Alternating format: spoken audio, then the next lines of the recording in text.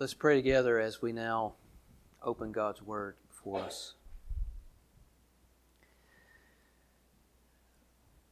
Father, as we have been praying before You throughout the service, we come now again and we ask that You would come, O Lord, and that You would fill us with Your Holy Spirit, that You would enable me to now preach and to proclaim Your Word to Your people, and that You would enable them to hear and to understand and to embrace it with great joy. Father, in this moment, may we be sanctified together as Your people. May Your Word come across us. May we receive it with joy, and may it bring forth fruit in our life.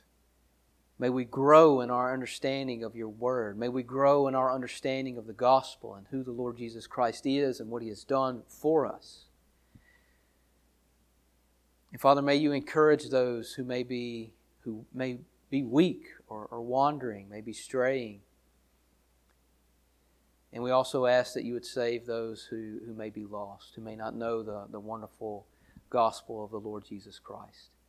We thank You for Your Word. May You be with us now as we walk through it together. In Christ's name we pray. Amen. Well, this morning we will be returning to our series in Paul's letter to the Galatians. So if you are not already there, please, I invite you to turn with me to Galatians in your Bibles. After having a short break last week, and after closing out chapter 3 a couple of weeks ago, we now turn to chapter 4 in this letter. But before we begin walking through our text that we have this morning here in chapter 4, because it has been a couple of weeks since we've been in the letter, I want to just briefly touch on some of the things that Paul was doing throughout chapter 3. Then we'll read our text and walk through it together. So, throughout chapter 3, be thinking about chapter 3 now and some of the things that you've been seeing as we walk through it. Throughout chapter 3, Paul had been laboring to show the Galatians that they would not be justified through works of law, the Mosaic law, primarily what he was referring to, but also any form of law. And he brought up multiple examples to show the Galatians this. He brought up their conversion, if it was indeed real, if it was genuine, if they had indeed been converted over to Christianity and come to know Jesus Christ as Lord. And then numerous passages he brought up from God's Word, and all of them pointed to the fact that God has always sought to justify His people through their faith in His promises and not through works. And all of that was mainly at the beginning of the chapter. About middle ways through, though, in verse 15, Paul started to kind of break things down so that they could see that the law and faith, it doesn't contradict one another. The law doesn't contradict the fact that God has always sought to justify His people through their faith in the plan of God. They, in fact, go together. The law having the purpose of driving God's people to faith in God's promises. That was God's purpose for His law. He gave the law so that the people would receive it and then see that they needed God's promises, that they could not work for salvation. And Paul just continued to flesh that out all the way throughout the rest of the chapter. But if you remember, he brought up something that I said we would see further once we got here in chapter 4. The wonderful truth that now that Christ has come, we are no longer slaves, but sons of God and heirs to the promise. And so Paul is going to unfold this a little bit more He's going to paint a picture that helps us to understand how all of this has played out. So if you would join me in verse 1 of chapter 4, and let's read the verses together. And then we'll walk through them. I'm going to begin in verse 25. Paul writes there, "But now that faith has come, we are no longer under a guardian. For in Christ Jesus you are all sons of God through faith. For as many of you as were baptized into Christ have put on Christ. There is neither Jew nor Greek, there is neither slave nor free. There is no male and female, for you are all one in Christ Jesus. And if you are Christ, then you are Abraham's offspring, heirs according to promise." That was part of the text that we were looking at a couple of weeks ago. Now Paul continues in chapter 4. He says, "I mean that the heir, as long as he is a child, is no different from a slave, though he is the owner of everything. But he is under guardians and managers until the date set by his father. In the same way, we also, when we were children, were enslaved to the elementary principles of the world. But when the fullness of time had come, God sent forth His Son, born of woman, born under the law, to redeem those who were under the law, so that we might receive adoption as sons. And because you are sons, God has sent the Spirit of His Son into our hearts, crying, 'Abba, Father.' So you are no longer a slave, but a son. And if a son, then an heir through God. Formerly, when you did not know God, you were enslaved to those that by nature are not God's. But now that you have come to know God, or rather to be known by God, how can you turn back again to the weak and worthless elementary principles of the world, whose slaves you want to be once more? You observe days and months and seasons and years. I am afraid I may have labored over you in vain." Paul begins in verse 1 of chapter 4 by giving us a picture of a son who has been given an inheritance by his father. But the son is still a child, and he cannot fully obtain the inheritance until he reaches the date that was set by his father, which was probably sometime when the child matured, when he became a man, when he entered into maturity or manhood. So until that time, though, the time set by his father, Paul says that the child is no different from a slave, even though, technically speaking, he will one day be the owner of everything. Now, how can that be, right? How can this child, who has been given this grand inheritance, be considered no different from a slave? What does Paul mean whenever he says that? What is he trying to get us to think of in our minds when he brings this analogy up? Well, before we see Paul's answer that he's about to give in verse 2, I want to first say a few things about what slavery was like in Paul's day, because it was very different from the slavery that tends to come into our minds when we hear the word slavery. So in Paul's day, slavery was not based on race or color, like the slavery we're familiar with because of what went on at one point in America. In Paul's day, anyone could become a slave. In fact, even wealthier people would sometimes become slaves. I'll give you an example that help you see how this may have played out in first century setting.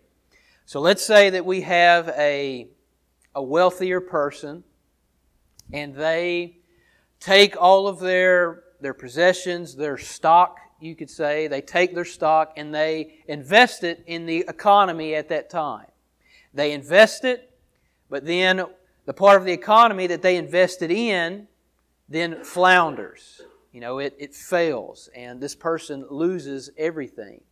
Well, at that time period, there was no such thing as bankruptcy or anything like that. There was no government support. So the only way that you really had to then provide for yourself was to either, one, become a beggar and just try to scrounge up as much as you could until you may have found an opportunity to somehow make some money or whatever.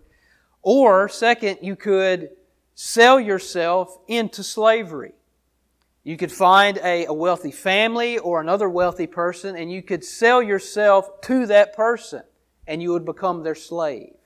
And you would lose the normal rights of a free person because you would be owned by this wealthier family or this noble person, whatever. So you would lose some of your rights, but you would be provided for. They would care for you. You would be a part of their household. You just wouldn't have your normal rights. You would work for them. You would do what they told you to do. You wouldn't have the freedom to just go about and do whatever you wanted to do. As when the wealthy person had his own possessions, his own money, and he could do whatever he wanted. So this is the kind of slavery that Paul is referring to whenever he draws this picture. It's very different from what we're used to hearing about, maybe whenever you went through school and you learned through American history about the slavery that took place, which was mainly demeaning a certain color or a certain race. There was a type of white supremacy going on there. Well, that wasn't the way it was then. Like I just said, anybody, no matter what color they were, could become a slave. And this is what Paul has in mind whenever he draws this analogy for us here in verse 1. So the child is no different from that kind of slave because he, continuing now in verse 2, is under guardians and managers until the date set by his father. Until the child reaches the date that has been set by his father, he's no different from a slave because, like the slave, he doesn't have the freedom to do what he wants to do. So you see the connection there? The person who has to sell himself into slavery loses some of his rights. So it is with this child before he reaches the date that's been set by his father, before he reaches maturity. He's underneath these guardians. He's underneath these managers who go around telling him what to do. You may remember this is something that Paul was painting a picture for us in verse 23 of chapter 3 when he used the word guardian there. Now, it's not the exact same word here in the original language, but the same concept is going on. Someone is following this child around and telling them what to do or what not to do. They don't have full-fledged freedom to do what they want to do. Instead, he has to do what his guardians and managers tell him to do. And in the same way, moving on into verse 3, in the same way, we also, when we were children, were enslaved to the elementary principles of the world. So in the same way that the child in Paul's analogy was once enslaved to his guardians, enslaved to his managers, we too were once enslaved. Enslaved to the elementary principles of the world. You may be thinking, enslaved to what now? What are the elementary principles of the world that you speak of, Paul? What does this mean? What are you talking about whenever you're telling us that you are enslaved to the elementary principles of the world? I have no idea what that means. Well, throughout the New Testament, this word, which is translated as elementary principles in the ESV, the translation that I'm reading from. So if you're following along in the ESV, you see that word as well, elementary principles. So throughout the New Testament, this word is used in different ways. But here, it seems that Paul is using the word to refer to the basic principles of worldly, legalistic religion. That's what he's referring to here when he uses that term, elementary principles. Worldly, legalistic religion. And he uses it here in verse 3 to refer to the Mosaic Law. And you can see where I'm making that connection by looking at what he's about to say next in verse 4. In verse 4, he's about to make the connection to the law of God, the Mosaic Law. He's going to start referring to it there. But Paul also uses this word again. You can see that down in verses 8 and 9. Down verses 8 to 10. In verses 8 to 10, Paul is talking about the Galatians. And he uses the word to refer to the pagan worship that they once practiced. So jump down there with me. I'm going to spend just a few minutes here just so I can show you how Paul is using this word and what he's trying to do with it and showing us that we were once enslaved to the elementary principles of the world. So beginning in verse 8, he says, "Formerly, when you did not know God, you were enslaved to those that by nature are not gods. But now that you have come to know God, or rather to be known by God, how can you turn back again to the weak and worthless elementary principles of the world?" He uses the word there again. In verse 9, "Whose slaves you want to be once more. You observe days and months and seasons and years." So you see what Paul's doing there. He uses the word twice. And both times he's referring to the basic principles of worldly, legalistic religion. But what's interesting and kind of difficult is that he refers to the law of God, and he also refers to the Galatians' former paganism that they were once enslaved to, which was idol worship of some kind. So how can Paul take this word and use it referring to the law of God, which is totally different from the paganism that the Galatians once practiced? How can he do that?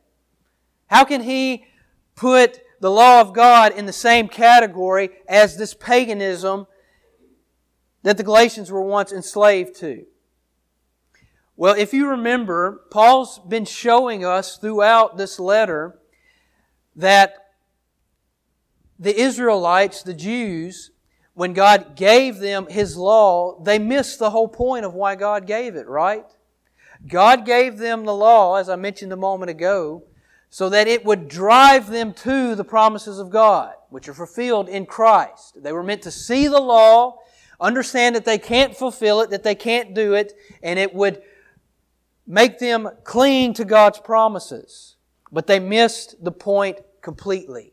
And they took the law and then tried to, in a legalistic way, earn righteousness through it, which is basically the same thing that the Galatians were doing in their paganism. It just looked a little different. The Galatians, although they worshiped these idols, which are not of God or from God, they had this form of legalistic, worldly religion. And that's what Paul is doing here. He's making the connection that Galatians, you want to turn back, or you want to turn now to the Mosaic Law? If you turn to the Mosaic Law, honestly, you're just really turning back to what you once had in your paganism. If you seek righteousness through the Mosaic Law in that way, because the same thing's going on there. You're thinking that you can earn righteousness, no matter what the channel may be that you're seeking it in. it's the same thing. Both people groups are guilty of doing the same thing. They have been enslaved to the basic principles of legalistic, worldly religion. And you can see that even clearer in verse 10 where Paul says, you observe days and months and seasons and years. He's referring to the ceremonial part of the Mosaic Law there. They were wanting to turn to these things, practicing these things and seeking righteousness through these things. Now I want to say one more thing about this word that Paul uses, because I think it's important to understand what he's trying to bring before us here in this passage. This word, often when it's used in the New Testament, it often refers to spiritual forces, like demonic powers, which is why if you're reading in the NIV, you read the elemental spiritual forces or something along those lines. And so the NIV translate the word in that way so that you can see that this form of legalistic religion is very closely associated with Satan and how he would seek to blind people from the truth. And the Jews and the Gentiles, particularly the Galatians here, were both enslaved to this type of religion at one point in time. Satan, referring to the Mosaic Law, he had taken something that was good, like he often does. He had taken something good from God and he had twisted it so that they would be blinded from the truth.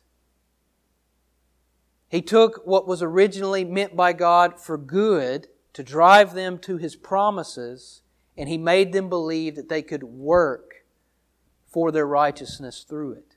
And He's done the same thing to the Galatians in their previous form of life before they were Christians. He has convinced them, or He convinced them that through their idol worship, they could somehow please these gods that they worship, and they could be considered righteous, and they could somehow obtain this heaven that they had in mind. So we need to remember that when we think about the worldly, legalistic religion, it's not just merely worldly. Satan and his forces, his demonic forces, are behind it. They're in the dark corners of it, sneaking around and trying to blind you with it, trying to blind you from the truth. Now, also, even though Paul is primarily referring to this worldly, legalistic religion here in this passage, you can be sure that all forms of worship that is not God honoring, but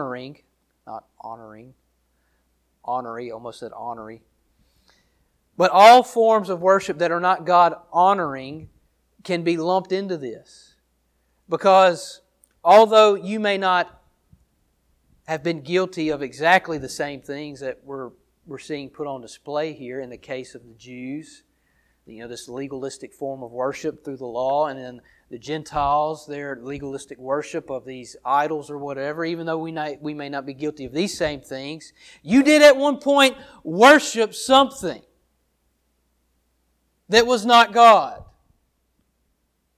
And you were enslaved to it, just like they were.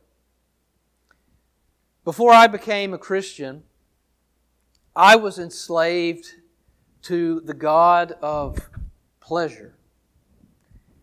And you can bet that god can be lumped into what Paul is talking about here. I wouldn't have considered myself a legalistic person. I wasn't trying to obtain righteousness through something that I could do. But at the same time, I was not worshiping God. I didn't care about God. I bowed at the feet of pleasure and whatever way I could get it. Whether it was through partying with my friends, whether it was through drugs or alcohol or abuse of things like that. Whatever it may have been, that was my God, and that's what I bowed before. That's where I sought satisfaction. That's where I sought happiness. That's where I sought joy. And it was my slave master. It led me around like I was on a leash, like I had a chain around my neck. When it called, I did its bidding. I lived a life that was always waiting for and looking for the next form of pleasure that I thought could satisfy me. Whether it was the next weekend that was to come. Maybe this weekend we'll do something that will somehow give us satisfaction like I've never experienced before. But it never came. And so it just led me around. Satan had blinded me from the truth. I didn't know that I was a slave. I didn't know that I was being led around like that. But I was. Now, what was your slave master? It may have not been exactly like mine was. You may not have bowed down at the idol or the god of pleasure. Maybe you bowed down at the idol of legalism like we see here. Maybe you experienced a life of growing up in church, always being in the church. Can't remember a time when you weren't in church. But you didn't know God. This is just something that you did. And so every Sunday you thought to yourself, well, maybe this Sunday I can do something differently. I can sing this worship song in a different way. I can read this passage in a way that I please God like I never have before. And it puts me in right standing with Him like I've never been before, or whatever. You were working toward pleasing God in some way. You bowed down before the idol of legalism. You and your works-based righteousness. Or maybe you bowed down to the idol of something else. Your God was something else. Your slave master looked maybe a little different. But it's still the same thing that Paul is talking about here. You were once enslaved to the elementary principles of the world. You were enslaved to the basic principles of worldly shaped religion. Apart from God, even the atheist who says that there is no God, or even the agnostic who says, I don't know, are guilty of this. They'll say, I hate religion.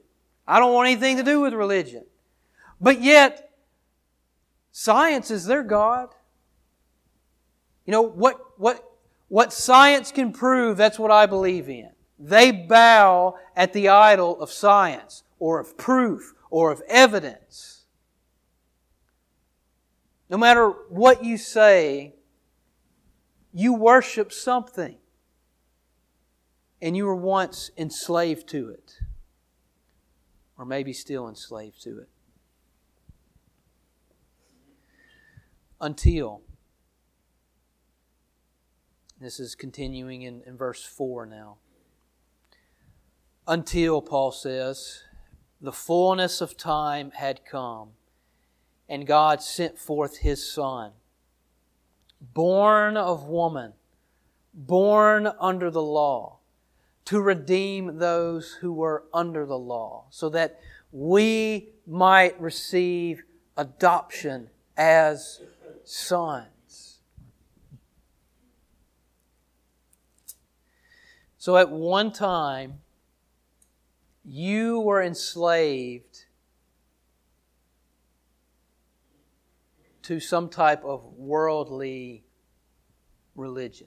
Some type of worldly idol that you sought satisfaction from. You were enslaved to it. You were led around by it like a leash, like a chain around your neck. You were in bondage to it.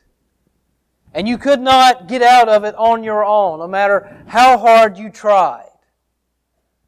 But when the fullness of time had come, and God sent forth His Son, He freed you from it. Now what does he mean? What does Paul mean whenever he says the fullness of time? There are some who think that the fullness of time means that at one point in history, around 2,000 years or so ago, the world was ready for the gospel in a way that it had not been ready before.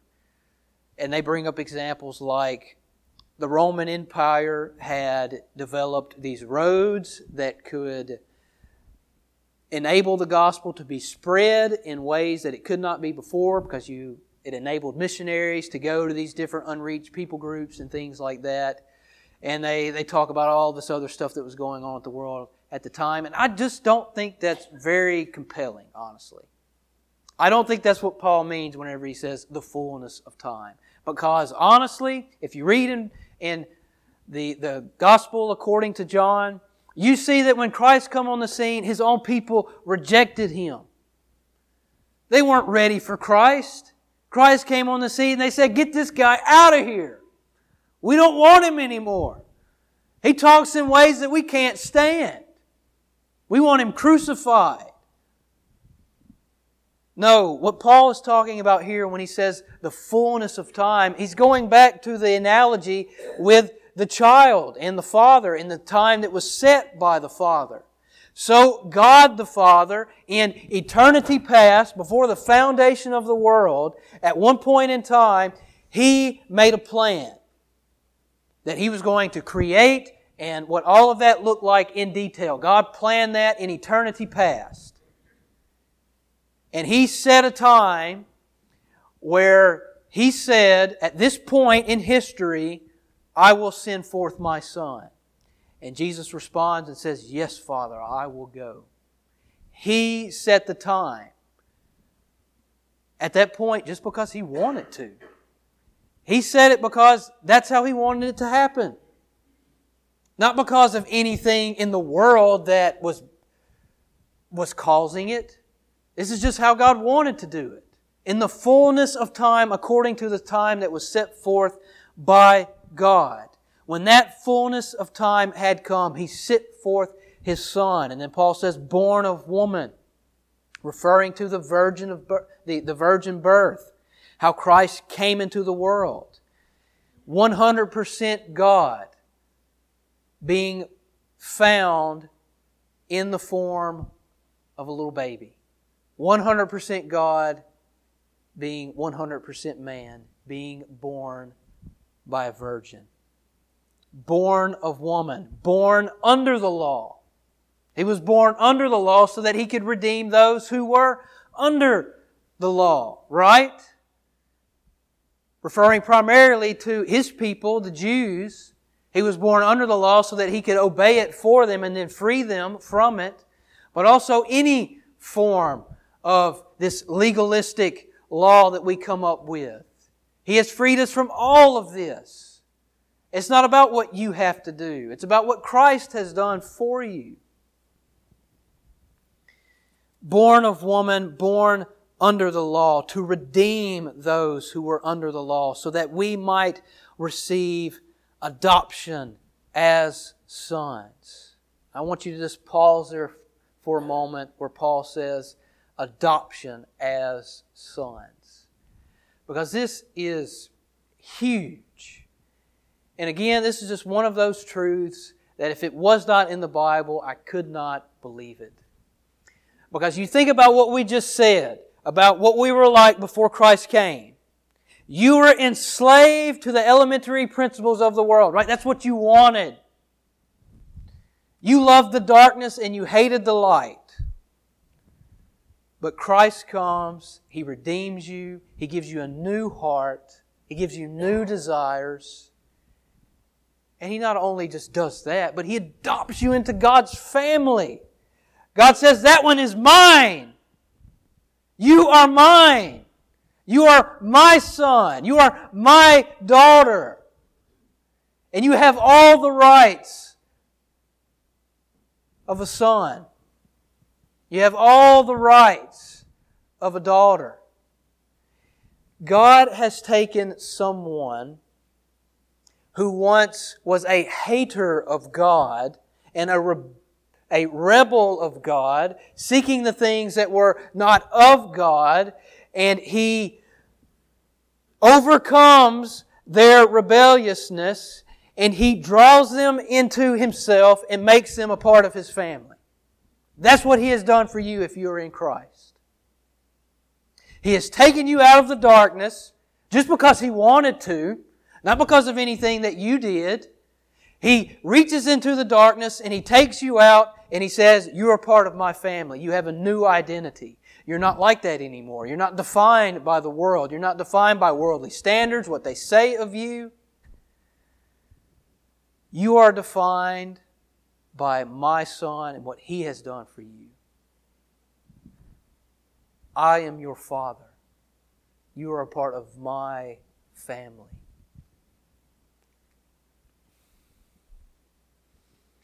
And this is not all. Paul goes on. He says, and because, continuing in verse 6, and because you are sons, because you've been adopted into God's family and you're considered sons now, sons of God, God has sent the Spirit of His Son into our hearts, crying, Abba, Father. So you are no longer a slave, but a son. And if a son, then an heir through God.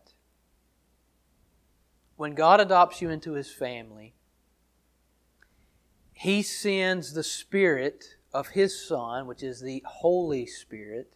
He sends His Spirit into your hearts, and He makes you cry out in an intimate way that God is your Father. And that's what Paul's trying to get across here whenever he says, Abba, Father. Abba is just the Aramaic form of the word Father. And by using the Aramaic form of Father, he's going back to the Lord Jesus Christ. If you read in the Gospels, this is how Jesus referred to the Father. He called Him Abba. So, in being adopted into the family of God, God sends forth the Spirit of His Son into your heart, and you cry out to God as Father in a similar way that Christ Jesus Himself does. You have that type of intimacy with God. That you have the same desires for God, I will say in a similar way as Christ.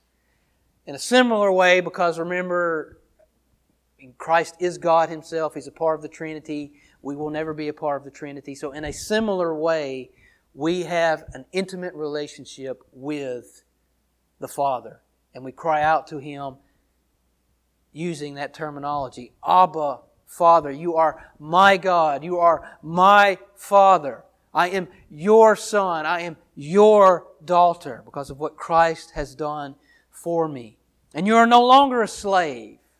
God has freed you from your slavery. He's broke the bonds of the slavery that you were once in, whatever that looked like. For me, He broke the bonds of my enslavement to pleasure. And He showed me what it really was, which was slavery. He showed me how ignorant and how stupid I was in seeking satisfaction in these things. He freed me. And now I know a freedom that will only just get better and better and better and better. As we sing in Amazing Grace, right? After we've been there for 10,000 years, bright shining as the sun, we have no less days to sing God's praise than when we first began. It just gets better. It doesn't stop. You just understand this freedom and embrace this freedom and enjoy this freedom more and more and more. And you know, it's so sad that many of my own friends, even now today, they look at me and they say, I don't want to be like you, Ryan. I don't want Christianity. You don't ever have any fun. That's what they say. You don't have fun. You don't ever do anything. You're boring. They say that because they're lost. I used to think that way. I didn't want any part of this. This is boring. Who wants to gather together in an old church building and sing from a hymnal that's who knows how old, and read from a book who knows how old. It just tells you what to do and what not to do. But I was enslaved. I was ignorant. I didn't know. And that's how they are. They look and all they see is that if I embrace Christ, then He's going to take my fun away. I'm not going to be able to enjoy the parties that I enjoy now, or enjoy the drugs, or whatever it may be. I'm not going to be able to enjoy those things. My fun is going to be sucked away, and that's not the case at all.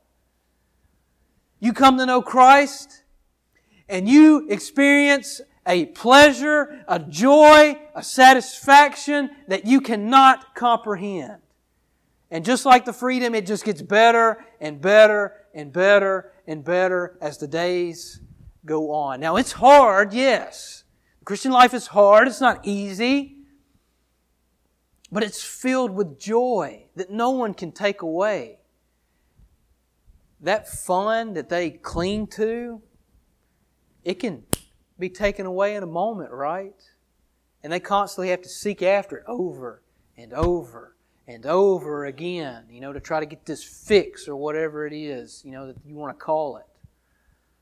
In Christ, there is all satisfying joy that cannot be taken away. And that's what Paul is saying here. He says, you are no longer a slave. You're no longer enslaved to these basic principles of the world, this worldly religion that you had. You are free. You are now a son. And if you are a son, then you are an heir through God. You are an heir to the inheritance that God originally laid out to Abraham in Genesis, where He said that all of the world would be blessed through His offspring. Primarily Jesus Christ, as we saw back in chapter 3. You are an heir, if you are in Christ, of that promise. You will inherit that one day. You will inherit the world. Think about that for a moment. The world and all that's in it will one day be yours. And it will be every Christian. We'll all be inheritors of the world. We'll share it together. There won't be any fuss or fighting or anything like that. We'll all own the world, and we'll be gladly to just share it with everybody. But this is the inheritance that Paul is talking about. You are heirs through God. In Christ, you will receive all things in Him. And this Spirit of Christ, the Holy Spirit being sent into our hearts, this bears witness that you are indeed a Christian. So if you can think to yourself, examine yourself, and say, yes, I have at one point, even though it's a very up and down type of life, we're always heading up, but it's like this, as we go up. But at one point in your life, you can see that, yes, God has sent His Spirit into my heart, and I cry out to God because He is my God. He's my God. As we're going to see in a moment, quickly, you not only know about God, but you're known by God. The Spirit witnessed this. He witnessed this to He is a witness of these things to you. Tongue twister there. If you've never experienced anything like that, I would caution you. Do you know God in this way? Has He sent His Spirit into your heart where you cry out of God and call Him your Father? Even though it's, it may be down here one day or up here one day, have you ever experienced anything like that? If not, then it may be because you don't know God truly. This also makes me think of Psalm 136, the passage that we were looking at last week, we were looking at over and over again. For His steadfast love endures forever. For His steadfast love endures forever. Christian, you have no idea how much God's steadfast love is currently and will be poured out on you in Christ. You have no idea. You cannot comprehend it. Like in the song that we sing, His mercy is more. You have been thrown into a sea that has no bottom or shore. It just goes on and on and on. God's steadfast love indeed endures forever, and endures forever in Christ. Now let's come to verse 8, where Paul now, he says to the Galatians, since you've experienced this, if indeed you have experienced this, how can you turn back from it? If you are now sons of God and no longer slaves, how can you turn back to that slavery? And he says, beginning in verse 8, let's read the verses again quickly. Formerly, when you did not know God, you were enslaved to those that by nature are not God's. But now that you have come to know God, or rather to be known by God, how can you turn back again to the weak and worthless elementary principles of the world, whose slaves you want to be once more? You observe days and months and seasons and years. I am afraid that I may have labored over you in vain. If the Galatians have indeed experienced this saving work of Christ, as Paul says, if they have come to know God and to be known by God, that you need to pay attention to that there, because having a relationship with God is not merely knowing things about God, but it's knowing God and being known by God. Would God say of you that He knows you? Would He say, yes, I know that person. They are mine. I know them in a way that I've chosen them to be mine. I've adopted them into my family. Does God know you in that way? Or do you just know a bunch of things about God?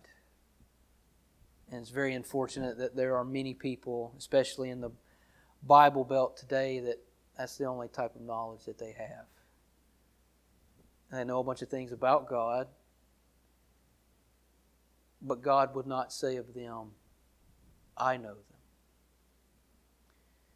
And I think it's these type of people that the Lord Jesus is going to one day say, I never knew you. You're not coming into my kingdom. I never knew you. I didn't choose you. You're not a part of my family. Do you know God, and does God know you? Do you have that type of relationship with God? And so if they did receive this type of relationship with God through Christ, how can they now turn back? After, think about everything that Paul's just said, the massive truth of what God has done for them. In Christ, adopting them into His family, making them sons, heirs. If they have experienced that, how can they turn back to the weak and worthless slavery that they were once a part of? And the same's for us. How can we ever turn back to those things? Yes, the world, it gets pretty tempting sometimes, right? I mean, you look out into the world and you're like, oh, Lord, that looks pretty good right now, honestly. But you think about this truth of who God is for you, what He's given to you in Christ. How could you turn back to that? Those things are weak and worthless. There's no power there. There is no power whatsoever to save you, to satisfy you. There's no power in those things. They're weak and worthless, as Paul says. So if you're tempted to wander this morning, take those words to heart. If you want to wander away from Christ, the only thing that you can wander to, it's weak and it's worthless. That's all you're going to find. It's weak and it's worthless. It has no value whatsoever, even though Satan may make it look like it is valuable. In verse 11, Paul shows us that if indeed the Galatians and we, if we have come to know Christ, know God in this intimate way, then we won't turn away. We will not turn away. He says in verse 11, I am afraid I may have labored over you in vain. Why would he say that? Why would Paul have labored over them in vain? Well, if the Galatians, if some of them do turn away from God, then it's because they never knew God in the first place. And think of passages like 1 John. There the Apostle John writes, and he says, they went out among us because they were never truly of us. And you think of great passages like Romans chapter 8, where Paul says that if God has predestined you, then He has justified you. If He has justified you, then He will sanctify you. And if He will sanctify you, then He will glorify you. These things are sure. If you are in Christ, then you can't lose it somehow. You can't lose your salvation. I know a lot of people think that way, but it doesn't happen that way. As John MacArthur, I love this quote from him. He said, if you could lose your salvation, you never had it. Okay? God does not put forth a salvation in His Word that can be lost by us. Okay? And now you may be thinking, well, isn't Paul later on in his letter going to say that if the Galatians do turn from Christ and they've fallen from grace, I mean, doesn't that sound like they've lost their salvation? Well, it kind of sounds that way, but again, Paul, similar to here, he's saying if you've fallen from grace, it's because you've never had grace in the first place. You've never grabbed hold of it truly, and that's why you've fallen from it. So, 2 encouragements as we close. First encouragement, Christian. Think about these truths. Meditate on them. Know them. Because this is what keeps you strong in the faith. Knowing that in God you are sealed, you are a son, you are an heir, you are no longer a slave, you are free. And there's nothing that can enslave you again. Second, for those who may not know Christ, if you don't know Christ, you are currently enslaved to whatever it is you bow before, whatever that idol may be. But the good news is that today you can be a part of this. Today, because of God's grace, you can be ushered into the family of God.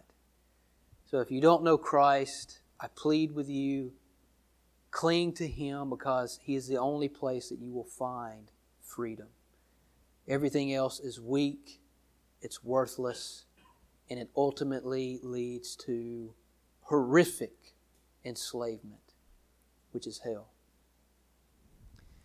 Father, we come before You and we thank You for Your Word. We thank You for, the wonderful promise that You have freed us from our slavery and You've made us sons of God and heirs according to promise, the inheritance that You gave to Abraham long ago. May You encourage Your people with this promise and may You save those who are lost. All glory be to You, O Lord, and through the Lord Jesus Christ. Amen.